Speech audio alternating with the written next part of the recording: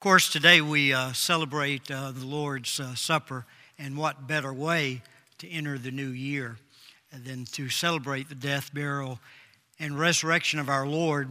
And I do not desire to share a message this morning, but what I would like to do prior to going into the Lord's Supper is just to introduce you to what will be the new sermon series going into the new year, and just laying that foundation.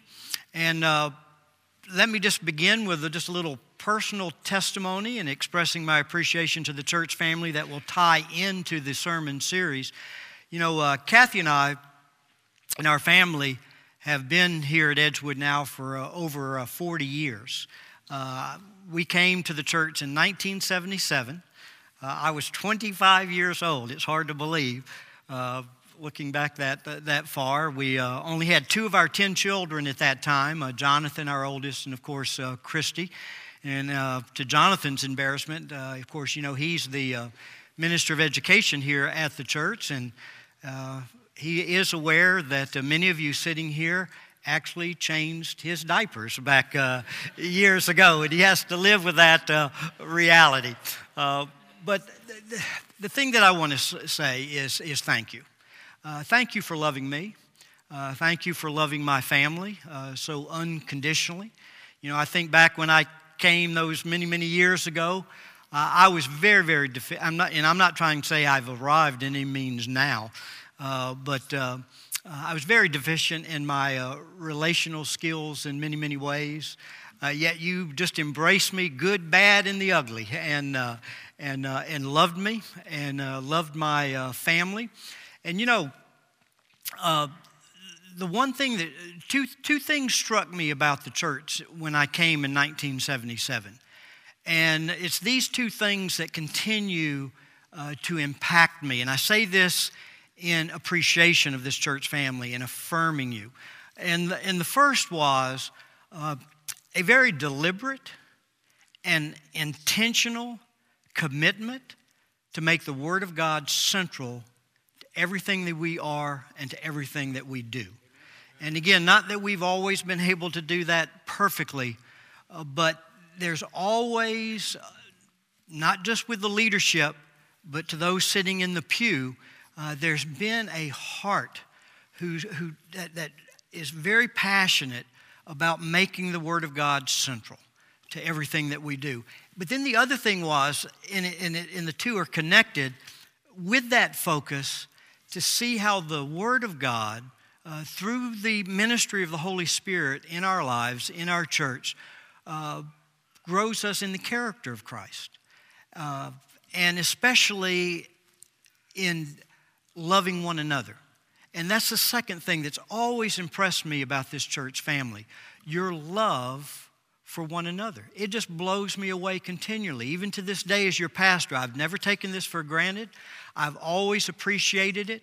As pastor of the church, I know a lot that happens that many of you do not know.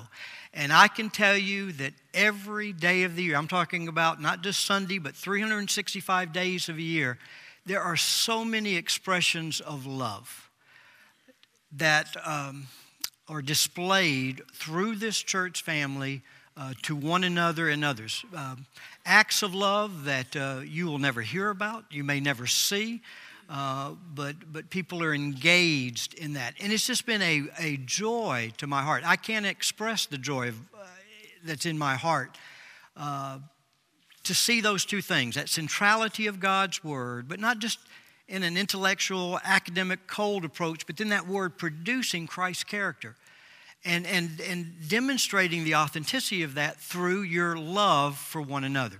And that sort of brings me to what I believe God has led me into for our next sermon series. And let me read the verse that really prompted this sermon series. It's in 1 Thessalonians chapter 4. You don't have to turn there. I'll be glad to read it. You're welcome to, though. But 1 Thessalonians 4, verses 9 and 10 read, "Now as to the love," and let me read this not repeating Paul's words, but reading this to you as a church family. Now, as to the love of the brethren, you have no need for anyone to write you, for you yourselves are taught by God to love one another. For indeed you do practice love toward all the brethren. But he says, then, brethren, excel still more. That phrase caught me. You know, as I was reflecting on your love, thanking God for the love of God expressed in this body to one another, that phrase, excel still more. You can never say in the Christian life you have what? Arrived. There's always a greater growth. And so I believe God has led me to share a sermon series on excelling in our love for one another. And I trust as we walk through this series, it will provide me an opportunity to further express my appreciation and my affirmation for the church family, but then also to challenge you to go further in expressing that love, to be more consistent, to go deeper, to abound in it. Matter of fact, in the 3rd chapter of 1 Thessalonians, Paul prays a wonderful little prayer that reinforces that very thing. In verse 12, he says, and may the Lord cause you to increase and abound in love for one another. In other words, I want it to just continue to increase, for you to superabound in your love for one another and for all men, just as we also do for you, in order that you may establish your hearts unblameable in holiness before our God and Father at the coming of our Lord Jesus with all of His saints. And notice the connection between loving one another and the holiness of God. That love is really an expression of the holiness of God, because where God is present, there is love. And when we allow God to be present in our lives and we surrender our lives to Him, give Him the freedom to lead, to guide us, we're going to see many, many expressions of love. And then just let me reinforce this with one other prayer of the Apostle Paul in the book of Philippians that drives his same thought home. In Philippians chapter 1, verse 9, he reads, and this I pray, that your love may abound still more and more in real knowledge and all discernment, so that you may approve the things which are excellent. And remember 1 Corinthians, he says, now Paul said, let me show you a more excellent way. And what was that excellent way? Love, that wonderful love chapter. He says, in order that, and notice the similarity to the 1 Thessalonians prayer, in order that you be sincere and blameless until the day of Christ, having been filled with the fruits of righteousness which comes from Jesus Christ to the glory and praise of God. And of course, as we talk about learning to love one another, that can only be affected by what? God's presence in us. As believers, when you place your faith in Jesus Christ, the Holy Spirit comes to what? Dwell within you. We are His temple. Romans says, through the presence of the Holy Spirit, the love of God has been shed abroad in our hearts. And again, it's just as simple as the greater we surrender our lives to Him, the more we're going to see that love flowing in and through us and out to one another. So, that's going to be the sermon series going into this new year, excelling in our love for one another. And what I'm going to do in this series is focus on the one another passages in the New Testament. And I've selected 31 of those. Not that there's necessarily going to be 31 messages. Some of these I'll be able to combine. But let me just walk through these with you. This is every one of them. I'll be able to do this very, very quickly. But being able to just read all of them in succession, there's just a power in that.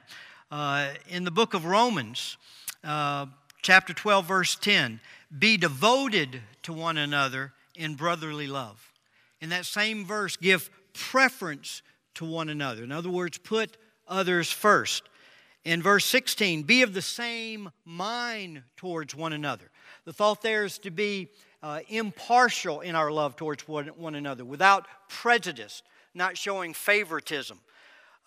Verse 13, or chapter 14, verse 13. Let us not judge one another. In other words, we should not denounce or condemn one another in the body of Christ, but we should do everything what?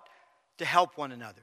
Now, that doesn't mean we don't correct one another at times, but again, the motive is not to denounce, and the motive is not to condemn, but it's what? To lift up, to help a brother or sister in Jesus. In chapter 14, verse 19, pursue the things which make for peace, building up one another. We're not to build walls, we're to what? Build bridges to one another. As believers, above all others, we should be known as peacemakers. Chapter 15, verse 7, accept one another. And of course, we're to accept one another as what? Christ accepted us. And how did He accept us? Unconditionally. Just like I mentioned, you accepted me those many, many years ago, the good, the bad, and the ugly, and showed me that wonderful kindness and affection. And then in chapter 15, verse 14, admonish one another. That means to come alongside one another for the purpose to encourage one another, when necessary to warn one another, to advise one another. And then when you go to 1 Corinthians chapter 12, verse 25, care for one another. The book of Galatians, chapter 5, verse 13, serve one another. Chapter 6, verse 1, restore one another. In other words, we're not perfect. We do fall into sin. We do get tripped up. And in times like that, we're not to pounce on one another, but we're to have a what? Healing ministry, to restore. Verse 2, to bear one another's burdens. We're to get up when a brother's in difficulty. We're to get up under that burden and help him or her shoulder that. And then when you go to the book of Ephesians, chapter 4, show patience to one another. Be kind to one another. Chapter 5, be subject to one another. And then in the book of Philippians, regard one another more important than yourself. The book of Colossians, chapter 3, there's several. Do not lie to one another. Bear with one another. Forgive one another. Teach and admonish one another. 1 Thessalonians, we've already seen some of these. Chapter 3, increase and abound in love for one another. Chapter 4, verse 18, comfort one another. Chapter 5, verse 13, live in peace with one another. Then when you go to the book of Hebrews, chapter 3, encourage one another. Chapter 10, stimulate one another to love and good deeds. The book of James, do not slander one another. Do not complain against one another. Pray for one another. 1 Peter, in chapter 1, it says, fervently love one another from the heart. This is another little phrase that really captures what I trust will be the thrust, the heart of this sermon series. That could literally be translated this way: stretch out to the limits of love for one another. That's what we're ever. Stretch out to the limits of love for one another. Again, excelling in our love for one another. Chapter 4, offer hospitality to one another. Man, how that's demonstrated in so many ways in this church family.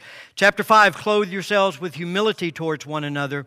And then 1 John, fellowship with one another. So I ask you to begin praying now as we enter this new sermon series. I trust it to be very, very practical, that it will not only be challenging and encouraging and affirming and appreciating, done in a way to express appreciation, but also will give you many practical ways to demonstrate these various aspects of love to one another. And then, just to make the transition into the Lord's Supper, let me just read several verses out of John chapter 13. John chapter 13 is John's record of the last Passover that Jesus and His disciples shared together. And this is where Jesus, of course, instituted the ordinance of the last of communion for the church going forward. And they've just celebrated that Passover. And if you're familiar with the context, the disciples begin what? Do you remember? They begin arguing among one another. That who's the greatest? In other words, they're not being very loving at this point. Every one of them's wanting the place of prominence next to Jesus. They want to, I don't want to be too rough on the disciples because they left everything to follow him. And they had a sincere, deep love for Jesus. But although they wanted to be near Jesus, they wanted everyone else to notice it as well. And they wanted to have a special place. There was too much of that wanting the applause of men and having special recognition. And so they're arguing among themselves. And Jesus, and just think about it from Christ's perspective. He's just instituted the Lord's Supper that is about his death, burial, and resurrection. It went right over their heads. They didn't even make the connection of what was about to happen in terms of his crucifixion on the cross. Christ is in agony, realizing he's about to be the sin bearer for mankind. And as being the sin bearer, he's going to suffer the full fury of his Father's wrath to pay penalty for that sin. And so here he is in agony of emotionally struggling with that. And what are his men doing? Arguing about who's the greatest. And he listens to this for a while, and he doesn't say anything. He just stands up, and you remember what he did? He walked over, and what did he get? Huh? He got a basin, and he got a towel. There it is, right there. The basin and the towel and a thing of water, and he began to what? Wash the disciples' feet. Now, my purpose is not to preach a message on that, but you're familiar with the story. I want to share with you what Jesus said after he washed the disciples' feet. He turned to them and he said, "Do you know what I've just done to you? Do you really know? Do you really understand?" He says, "You call me teacher and Lord, and you are right, for so I am. If I then, the Lord and the teacher, washed your feet, you also ought to wash one another's feet. For I gave you an example that you also should do as I did to you. Truly, truly, I say to you, a slave is not greater than his master, neither is one who is sent greater than the one who sent him. If you know these things, you are blessed if you do them." Amen. And again, it just emphasizes the importance that the way we demonstrate the authenticity of our Christianity is by our love for one another. One other passage before we go into the Lord's Supper. 1 John chapter 3, verse 16. You all know John 3:16, but you should also memorize 1 John 3:16, where the Apostle John wrote, "We know love by this, that He, Jesus, laid down His life for us, and we ought, therefore, to," you would think it would say, lay down our lives for what? Him. You know, He laid down His life for us, well, then we ought to lay down our lives for Him. But if you're familiar with the verse, it doesn't read that way. We know love by this, that He laid down His life for us, and we ought to lay down our lives for the brethren, for one another. In other words, what Jesus is saying is, you love me? Demonstrate that love by loving those who I love, by loving those who I laid down my life for to win as my bride, to adopt into God's family, to be His child, to be loved forever. That's how I want you to express your faith and your love for me, is in your love for one another. And then when we do go to the book of 1 Corinthians, where Paul establishes the Lord's Supper for the church, these are the words that we read, and with this we'll make the transition into the Lord's Supper. He says, "For I received from the Lord that which I also delivered to you, that the Lord Jesus, in the night in which He was betrayed, He took," he says, "the bread, and when He had given thanks, He broke it and said, This is my body, which is, and I've shared with you many, many times before, to me these are two of the most precious words in the entire Bible. This is my body, which is for you. In other words, everything Jesus did, He did for what? You. Why did He leave heaven to come to this sin-cursed world? For you. Why did He live a sinless life, remaining forever obedient and faithful to His Father? For you. Why did He go to the cross? For you, to pay the penalty of your sin. Why was He buried? For you, to bear your sins, to be remembered no more. Why did He rise again? For you, that you might know new life in Christ, not only forgiveness, but His empowerment to not only be released from the penalty of sin, but to be released from the very power of sin to be able to walk in righteousness. Why is He returning? For you. Everything Jesus did, He did with you on His mind. You in His heart. For you. And again, tie that into this new sermon series. That's how we're to live. I'm not to live for me. That shouldn't be what should characterize my life. It's for me. It should be about what's for you. And how can I invest? How can I better your life? How can I aid you? How can I encourage you? How can I support you? How can I love you? And then He says, in the same way, He took the cup also after supper, saying, this cup is the new covenant that cost me my blood. Do this as often as you drink it in remembrance of me. For as often as you eat this bread and drink this cup, you proclaim the Lord's death until He comes. So as we celebrate the Lord's Supper today, as we enter this new year, let's not lose sight of the fact that the cross has two beams. There is that vertical beam that through faith in Christ, in His death, burial, and resurrection, that provides a bridge to the Father, right? Jesus said, I am the way, the truth, and the life. No one comes to the Father but through me. But when you place your faith in Him, you're anchored to Him.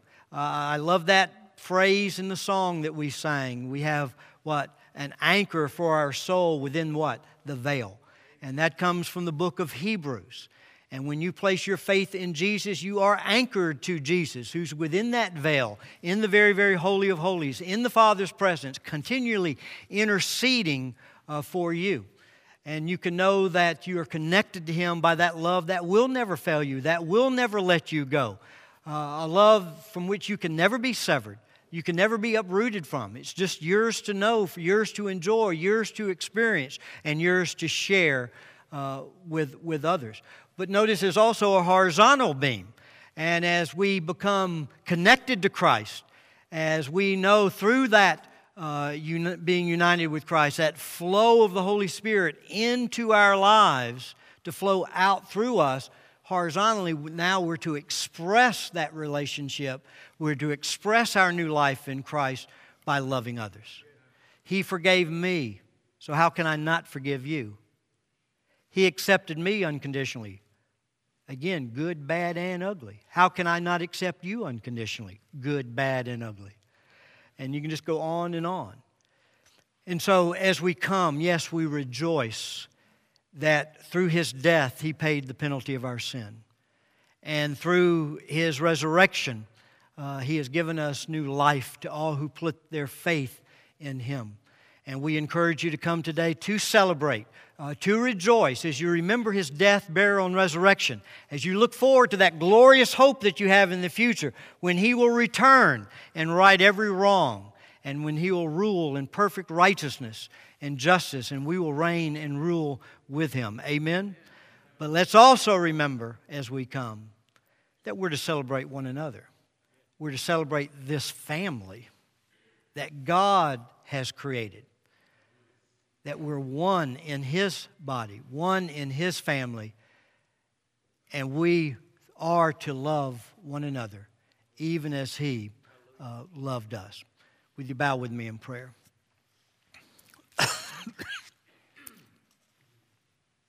Father, as we come to the Lord's table now, that which Jesus instituted with His disciples on that last Passover that He shared with them. Father, we come with hearts rejoicing. Lord, we know that apart from Jesus Christ, that every one of us in this sanctuary, every human being ever born on planet Earth, is depraved in our sin, doomed to eternal punishment, as our sin has separated us from You. But thank You that You loved us. And because You loved us, You provided a remedy. Because You loved us, You sent Your Son Jesus to die on the cross as our substitute, to pay for the penalty of our sin, and to rise again in power and glory and authority, to offer forgiveness, the removal of all guilt, cleansing from all unrighteousness to all who will put their faith in Him. And through the indwelling of the Holy Spirit, we have that wonderful joy of not only being delivered from the very penalty of sin, but the very power of sin, as we learn to lean on You, as we learn to rest in the power and ministry of the Holy Spirit. And Lord, that would be our prayer. In light of the salvation that You have offered us, we would now surrender our lives to You as we enter this new year. And in absolute surrender. And Holy Spirit, we do pray that You would truly possess every little crevice, every little room, every little closet, every aspect of our hearts and our lives, and that You would bring us under Your total control and influence, and that the fruits of the Spirit would be reproduced in and through us, that others would find nourishment, and that we would love one another even as Christ loved us. We acknowledge we only can do this through You being that power at work in us.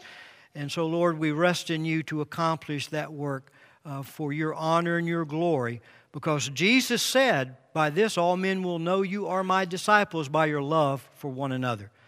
So, Lord, it's because we desire to demonstrate You to a lost world, to honor You, to glorify You, to exalt You, to magnify You, that we ask that You be that power at work in us, enabling us to love one another. And we do pray Your blessing on this new sermon series, that it would have a remarkable impact upon our hearts and our lives, that we would have a fresh encounter with You, that we would know renewal, we would know revival, and that we would never be the same again as a result of Your Word and Your Spirit moving in our hearts and our lives. So again, thank You for the body of Jesus that was offered for us. Thank You for the blood of Christ that was spilt there on Calvary's tree as You wrote that new covenant, ensuring our pardon, ensuring a new heart, ensuring Your presence with us. So, Lord, we thank You for Your goodness and Your mercy, and we thank You that that goodness, that mercy, as a result of Christ's finished work, will never leave us, will always follow us. And so thank You that faithful is He who calls us, who also will do it. For it's in Christ's name we do pray. Amen. I'll ask our elders and deacons, some of our staff guys, to go ahead and take their places. I think most of you are familiar how we serve the Lord's Supper, that every section of pews has their own spot right in front of your section. We ask you to come out the right side, then return the left side. And of course, at this point, they'll give you both the bread dipped in the juice, and you can partake right here and go back to your place. If we have individuals that you find it difficult to make your way down to the front, we have men right here that if you would just raise your hand, they will literally bring the elements to you and serve that to you as well. So right now, let's enter a time of celebration. And so you come and let's rejoice in the death, burial, and resurrection of our Lord. Rejoice in His love, but also come with that surrender, Lord, use me to love others even as you loved me. Amen? Amen. So rejoice now and celebrate. Father, we do thank you.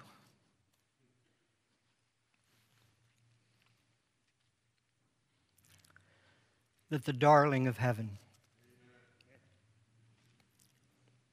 was scourged, whipped,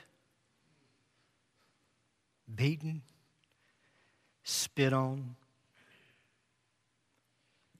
considered the scum of the earth, was nailed on Calvary's tree, spilled His blood there in agony, suffering torture beyond anything we can imagine. And thank you that He did all that for me, for us. Such love is literally beyond our comprehension. Yet, through the power of the Holy Spirit, you have poured that love into our hearts. And we trust through the power of the Holy Spirit, you would provide us the energy, the motivation to live our lives in honor of Christ for who He is and what He accomplished for us. That you would empower us to love Him as He ought to be loved, to provide Him a holy habitation where He could have His way and where He could have His will. And we would provide Him a body of believers through which He could extend His presence even this day on planet Earth and express His character, to execute His will, to advance the gospel of Jesus Christ by living that gospel, by sharing that gospel, that others would be drawn to our Lord and Savior, Jesus Christ. So, Lord, it is on the basis of that blood and the assurance that we have through that blood that we do confidently come into your presence, and we boldly ask you that 2018 would be a year of great blessing for the Edgewood family. And when we say blessing, Lord, we're not so much asking for that which is convenient for us or pleasant for us, but it would be a time of great growth. And Lord, whatever is needed to bring that growth, we give you the freedom to arrange the affairs of our lives, to arrange the affairs of this church in the way that you deem best to accomplish your plans and your purposes. Lord, you know if we are left to ourselves, we would easily fall into complacency and apathy. We would become satisfied with way too little. So, Lord, we need your prodding, we need your working, we need your chastening, your correcting, we need your teaching, your encouraging, we need the support of one another. Lord, we cannot do it alone. We recognize that, and that's why you created a family that we could be a part of, where we could belong to, where we could receive the encouragement and support that we need.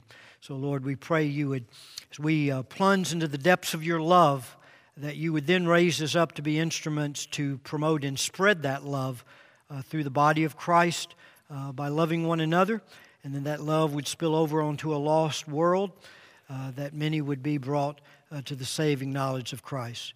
So, Lord, I pray that in 2018, for your glory, for your honor, that you would renew us as a church family, revive us as a church family, and again, bless us to be a blessing, that Christ would be further formed in us, to be displayed through us.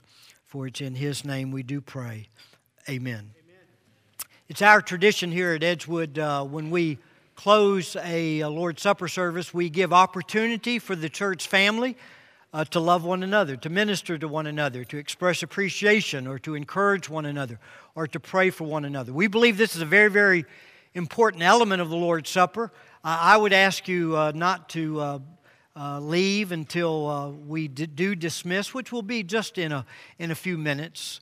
But we do give you now the opportunity to stand, to move about, to express your love to one another. You may want to remain right where you are and just continue to worship God. continue to thank Him for His death, burial, and resurrection, what that has meant to your life. And then during this time, I will remain right here. This will serve as our invitation.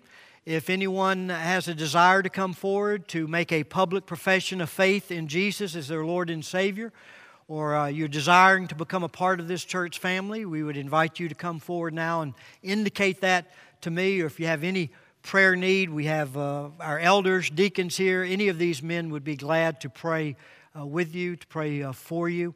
So right now, let me give you the freedom to move about and to love one another as a family of God. And we'll be closing the service out in just about 3 or 4 minutes.